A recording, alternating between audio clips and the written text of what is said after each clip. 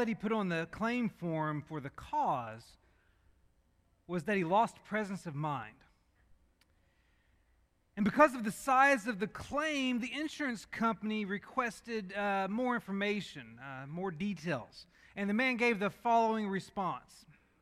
He wrote, "To whom it may be concerned, I am writing in response to your request for additional information with reference to my accident where I put lost presence of mind as the cause.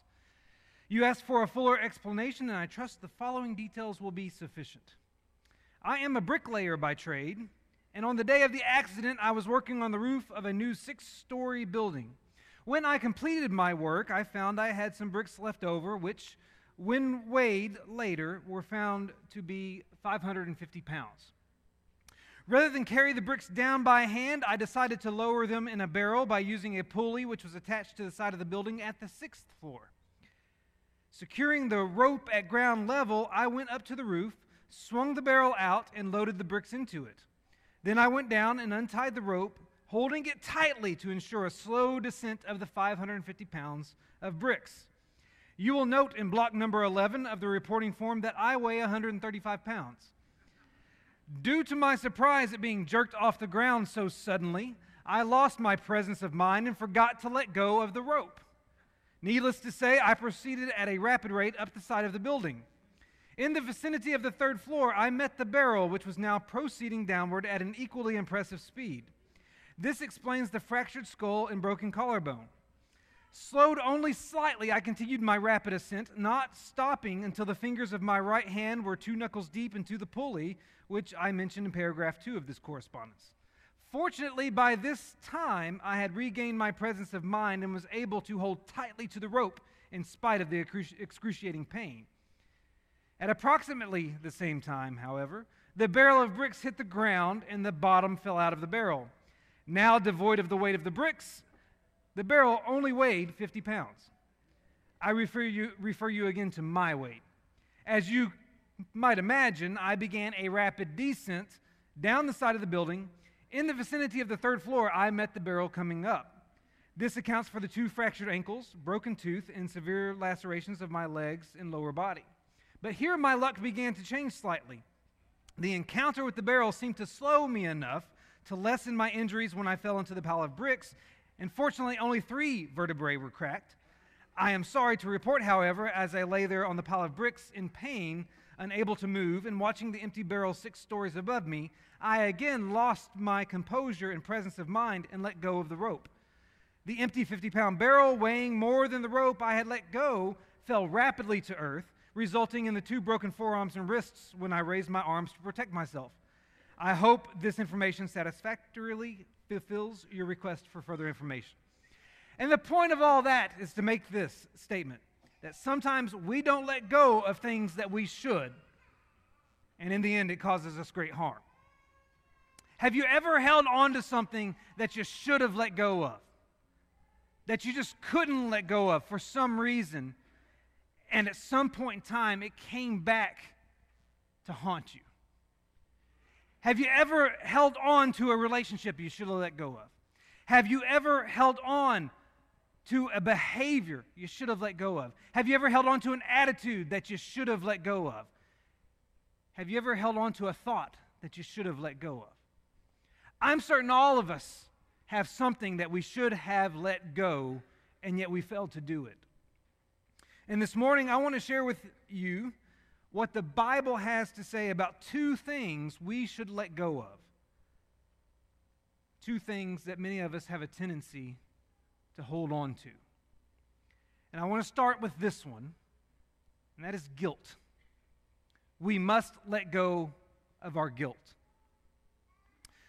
Now, don't get me wrong, guilt has a good purpose. The purpose of guilt is to help us understand when we've done wrong. When God created mankind, He didn't just create us with the freedom of choice. He also created us with something called a conscience. He created us with this ability to feel shame and remorse when we sin, when we choose incorrectly. Our conscience is a gift from God that helps us understand when we've done wrong. And that conscience was triggered in Adam and Eve as soon as they ate of the tree of the knowledge of good and evil. You may recall, according to Genesis chapter 2 and verse 25, prior to that sin, Adam and Eve were both naked and were not ashamed. In other words, they existed in a state of complete innocence because they had not yet done anything wrong to make them experience guilt. But then they ate the forbidden fruit. And if you turn over to Genesis chapter 3 and you look at verse 7 and 8, we're told that the eyes of both of them were open. In other words, they were exposed to the difference between good and evil, right and wrong, after they ate of the tree of the knowledge of good and evil. And they instantly knew that they had done something wrong, and that is evident based on the fact that they began a cover-up operation to hide their guilt. We're told that they sewed fig leaves together and made themselves loincloths in order to hide their nakedness, and we're told that they hid themselves from the presence of the Lord among the trees of the garden when they heard the sound of the Lord God walking in the garden. All of that was an apparent effort to prevent him from seeing them.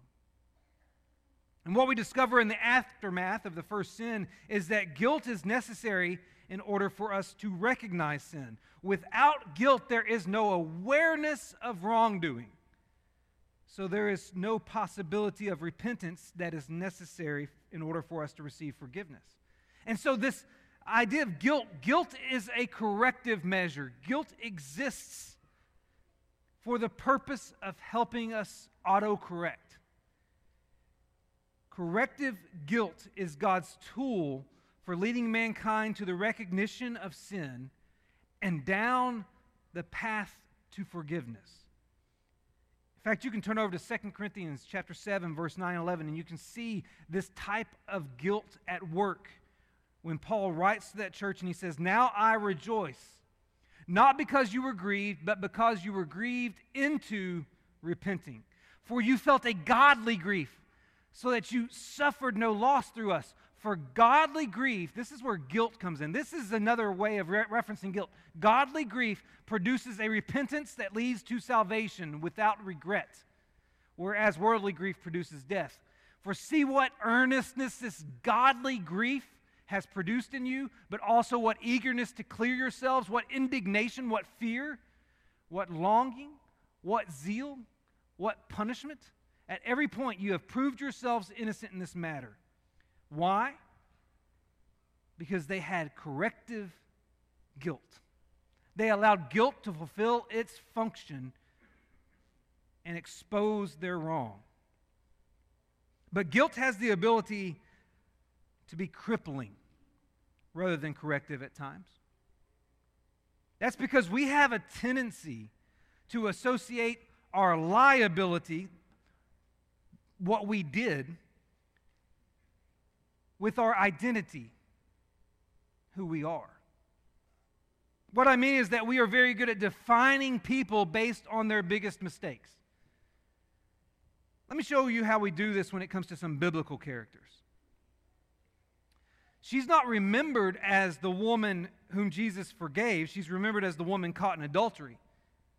Her identity has been attached to her liability. Her identity has been attached to her mistake, to her sin, instead of her salvation. And he's not remembered as the son who came home. He's remembered as the prodigal son. You know what prodigal means? It means wasteful. So he's not remembered as the one who turned his life around and came back to his house. He's remembered as the guy who went away and wasted everything he had. And he's not remembered as the apostle who was prepared to die with Jesus, which he proclaimed in John chapter 11 and verse 16. No, he's remembered as doubting Thomas, based on his declaration in John chapter 20 and verse 25 that he would not believe that Jesus rose from the dead unless he saw the wounds for himself. We emphasize that single moment in his life and ignore the rest. And he gets labeled with that title because all too often we look at people and identify them based on their worst moment. And we don't just do this to other people. Sometimes we do it to ourselves. And what ends up happening is your lie or your addiction or your divorce or your abuse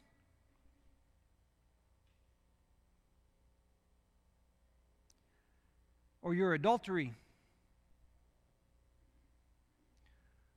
or your internet search history or those words you said in the heat of the moment or that one bad decision becomes your identity. It becomes what you see when you look in the mirror. And that guilt is good as long as it's correcting you and leading you to repentance. But after you've repented and you still hang on to that guilt, it becomes crippling. See, the Bible is filled with heroes who possess some serious skeletons in the closet, but the Bible doesn't remember them for what they did. The Bible always focuses on the identity that they found in God. So, for example, Abraham was a liar, but he's remembered as the father of many nations in Genesis chapter 17 and verse 4. Moses was a murderer, but he's remembered as a prophet like no other in Deuteronomy chapter 34 and verse 10. And David was an adulterer, but he's remembered as a man after God's own heart in Acts chapter 13, verse 22. All of those individuals found forgiveness and a new identity in God.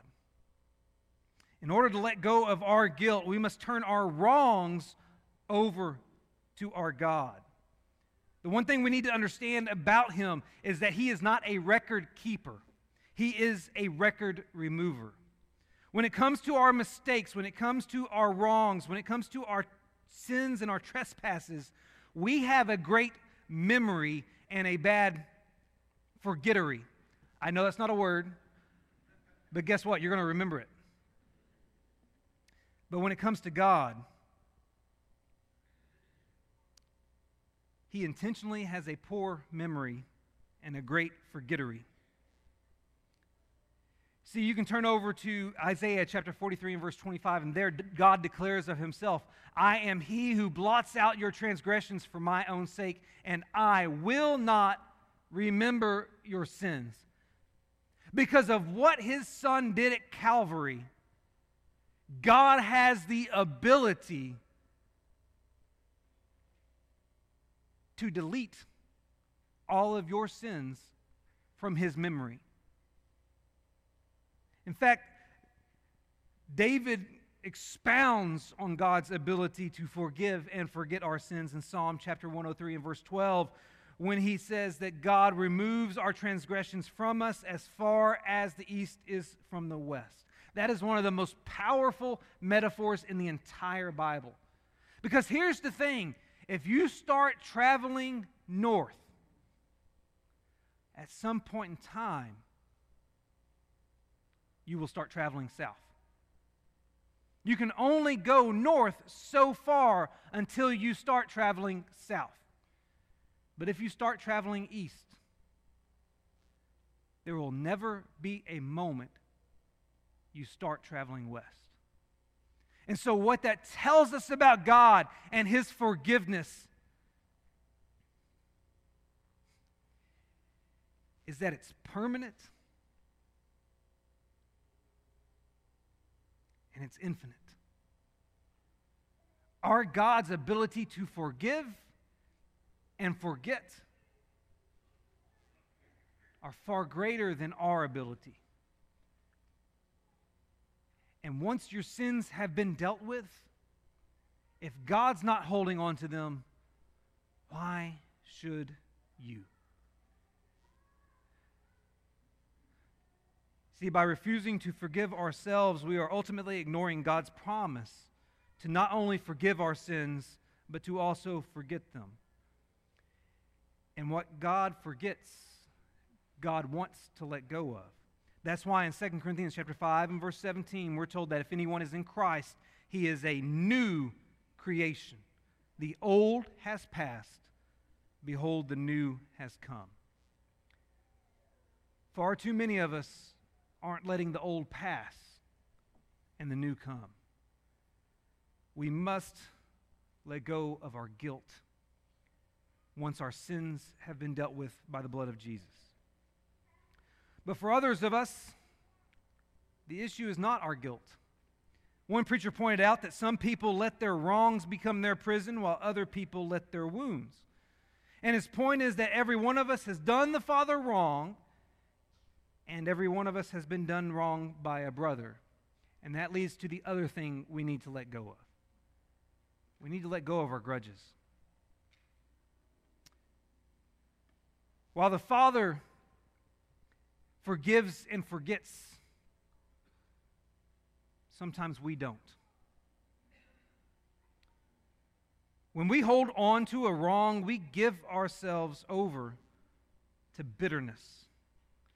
Bitterness can be defined as anger and disappointment at being treated unfairly, or simply as the feeling of resentment that ultimately results in a grudge. And this bitterness that develops into grudges typically develops as a result of one of three things. It develops as a result of injury. Remember the story of Jacob and Esau, Genesis chapter 27? Jacob deceived his father Isaac into giving him the blessing. And after discovering that Jacob stole his blessing, Esau, we're told, cried out with an exceedingly great and bitter cry.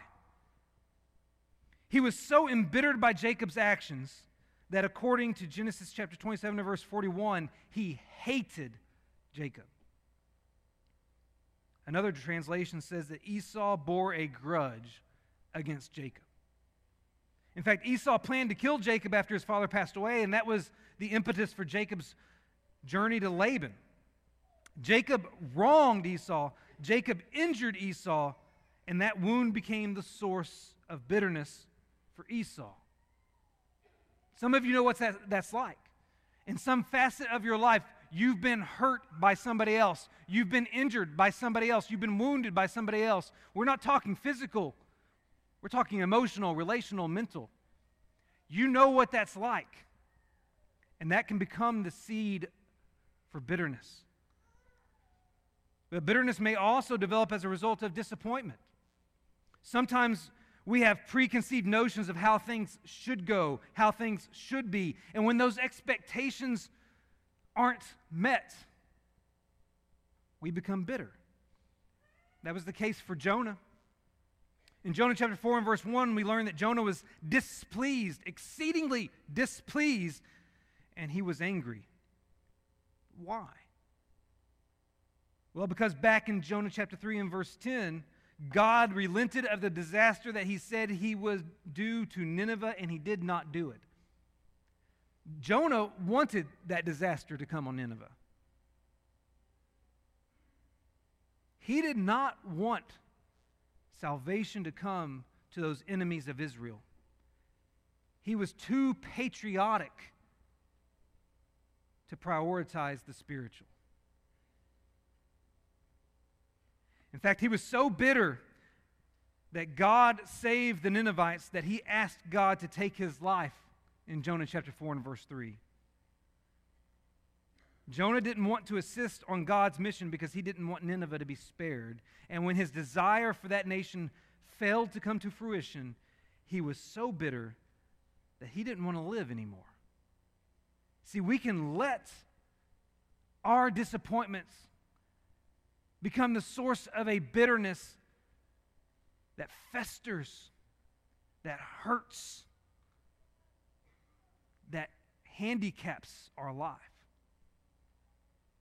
even when it has no real bearing on our future. But we can also become bitter as a result of jealousy. In the parable of the prodigal son, the focus of the first half of the parable is on the youngest son who prematurely receives his portion of the inheritance so he can live it up while he's still young. And then he has to return home when he runs out of money. But the second half of the parable is focused on the eldest son who never left home, who was responsible, who stayed with dad all those years, and who, upon learning that his younger brother had returned home, was angry and refused to participate in the celebration of his return. The father comes outside and pleads with the eldest son to join the festivities, but the eldest son said this in verses 29 and 30 of Luke chapter 15. He said, "These many years I have served you, and I never disobeyed your command, yet you never gave me a young goat that I might celebrate with my friends. But when this son of yours came, who has devoured your property with prostitutes, you killed the fattened calf for him." That eldest brother was bitter because the son who wronged his father was getting treated better than he had ever been treated, despite his consistent obedience. He believed that he was more deserving of a celebration than his younger brother, and it's all because he is jealous. He's envious of the attention his brother is getting, and it's caused him to be bitter. Bitterness can result from any of these sources and others.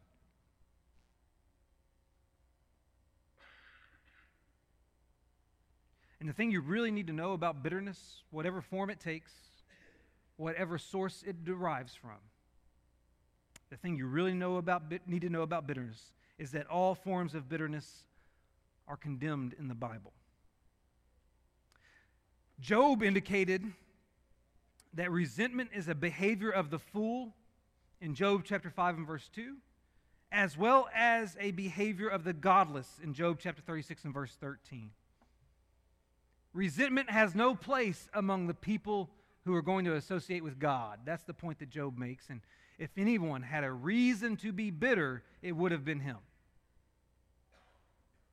Under Mosaic law, grudges are expressly forbidden, according to Leviticus chapter 19 and verse 18, which says, "You shall not take vengeance or bear a grudge against the sons of your own people, but you shall love your neighbor as yourself. I am the Lord." You might recognize the second half of that verse. That is exactly where Jesus took the second part of the greatest command from, a passage that is anti-holding grudges. Not only that, we can journey into the New Testament. And you can see the command in Matthew chapter 5, verse 44, to love our enemies, which would include the ones that have wounded us in the past, who have hurt us and harmed us in the past. And then you can go to 1 Corinthians chapter 13, where love is said to not be irritable or resentful in verse 5. Another translation says it this way: love keeps no record of wrong. Such love-oriented instructions are opposed to and condemning of a bitter attitude. And so my point is, all throughout the Bible, you're going to find statements and you're going to find instructions and you're going to find expectations that contradict the presence of bitterness in our lives. We are instructed to get rid of all bitterness, all grudges, all resentment, all forms of such hate. And in order to let go of our grudges, we're going to have to turn our wounds over to God. We're not just turning our wrongs over to God to get rid of our guilt, but to let go of your grudges, you also have to turn over your wounds. And nowhere is this more clear than in the story of Naomi. If you go back to the book of Ruth, you go to the first chapter, you'll be introduced to Naomi. You'll be introduced to her and her husband, Elimelech. And Elimelech had made the decision to relocate his family out of Judah and into Moab because the land of Israel was enduring a famine. And while in Moab, Elimelech and his two sons died. That made Naomi a destitute widow in a foreign land. And she ended up making a difficult decision to return back to the land of Israel, return home to the city of Bethlehem. But she does not return happily. She returns begrudgingly. When she arrives in Bethlehem, she changes her name. The name Naomi means pleasant. but she requested that the people start calling her Mara, which means bitter. And she freely admitted that due to the loss of her husbands and sons, she harbored bitterness. In fact, she attributed her bitter state to God. She said in Ruth chapter 1, verse 20 and 21, "The Almighty has dealt very bitterly with me. I went away full, and the Lord has brought me back empty." You have this woman who has lost so much, and now her life is bitter, and so she wants people to call her bitter. She wants that to be her name.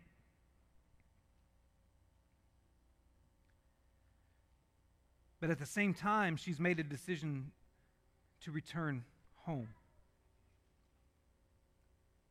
See, God had told the Israelites, hey, if a famine comes on the land, don't leave. Trust me. Elimelech didn't obey that. So Naomi's decision to return home ultimately was a decision to reverse a wrong decision. It was, in a sense, an act of repentance, of turning around and going back to where they ought to be. And her return home was not easy, but it was necessary in order for her to heal, even if she didn't realize it.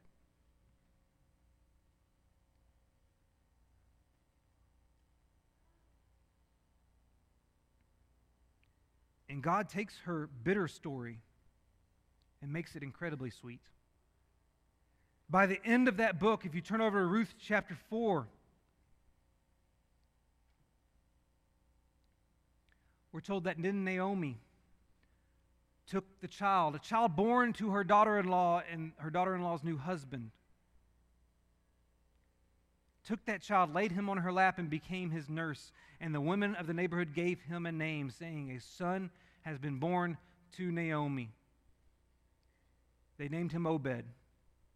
He was the father of Jesse, the father of David. See, we don't remember her as Mara. We don't remember her by her bitter name. We remember her as Naomi, by her pleasant name, because God made her story sweet again. The lesson to be learned from Naomi's decision to return home is that the only way we can overcome the baggage of bitterness is if we turn it over to God. He alone can rewrite the story so as to give a bitter story a sweet ending. I think that's the point Paul was making in Romans chapter 8 and verse 28 when he said, "We know that for those who love God, all things work together for good for those who are called according to his purpose." The verse doesn't say everything in life is going to be good. What it says is that God can take any story, any situation, any circumstance, and make good come from it, regardless of how difficult or bitter it is. And so we need to turn our wounds over to God. We need to let go of our grudges because of what God can do with them. I'm reminded of a conversation I read about that former President Ronald Reagan had with an Air Force One pilot on one occasion. The president asked the pilot, "Why do you always try to land so close to the start of the runway?" And the pilot said, "Mr. President, all pilots know that the runway behind you is of no value. The runway behind you is of no value." I think that's why Paul wrote Philippians chapter 3, verses 12 through 15, which we read at the start of this sermon. "Not that I've already obtained this or already am perfect. I press on to make it my own because Christ Jesus has made me his own. Brothers, I do not consider that I have made it my own, but one thing I do. One thing I do, forgetting what lies behind and straining forward to what lies ahead.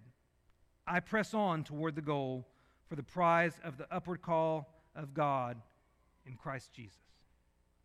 Forgetting what lies behind. That's the language of letting go.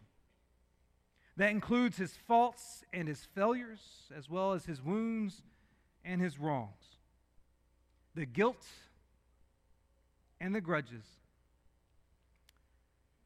They didn't matter anymore because there was something greater to press toward. And Paul goes on to instruct those who are mature to think the same way, to let it go. I'm certain there's some people here today that need to let some things go. I'm certain that there are many of us who hold on to things that we don't need to hold on to anymore, and we need to let God take care of our wrongs and take care of our wounds. I think all of us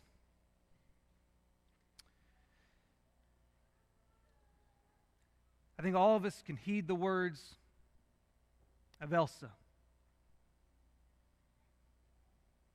Had to go there. And never go back to our guilt and our grudges, but let the past be in the past. Forgetting what lies behind and straining forward to what lies ahead. If that's a decision you need to make today, whether it's because of your wrongs or because of your wounds, we invite you to come while together we stand and sing.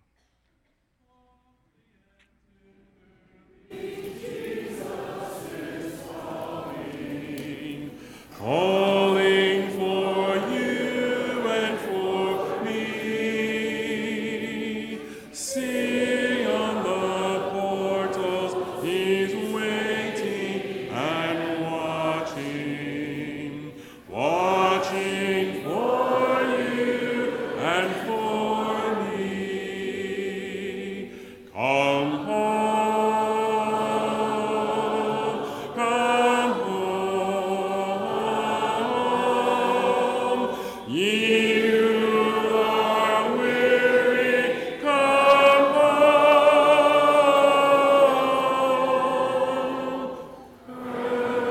Earnestly, tenderly, Jesus is calling, calling all sinners, come home. Oh, for the wonderful love he has promised for you and for me. Though we have sinned, he has mercy and pardon for you and for me. Come home, come home, ye who are weary, come home.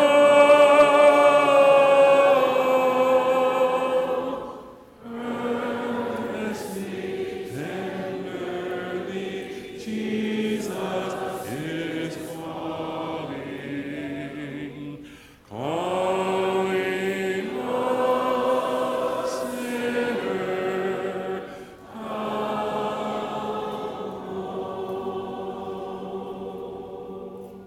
Thank you, Colin. Be seated, please.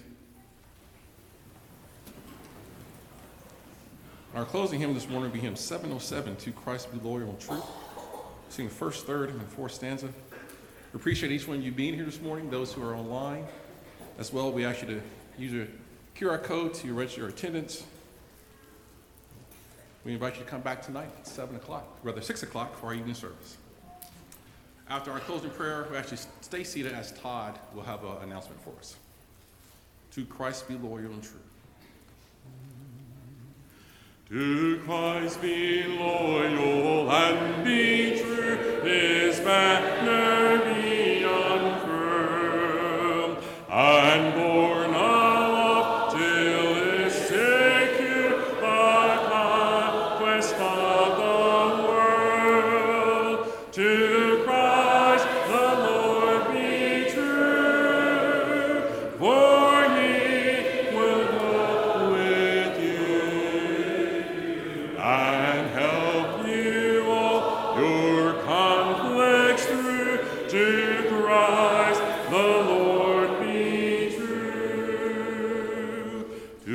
Christ be loyal and be true, in noble service prove your faith and your fidelity, the fervor of your love. To Christ the Lord be true, for he will go with you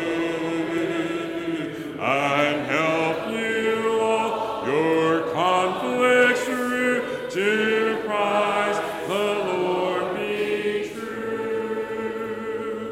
To Christ be loyal and be true, and he will be your friend, defending and protecting you to life's triumphant end. To Christ the Lord be true, for he will go with you and help you all your conflicts through. To Christ the Lord be true.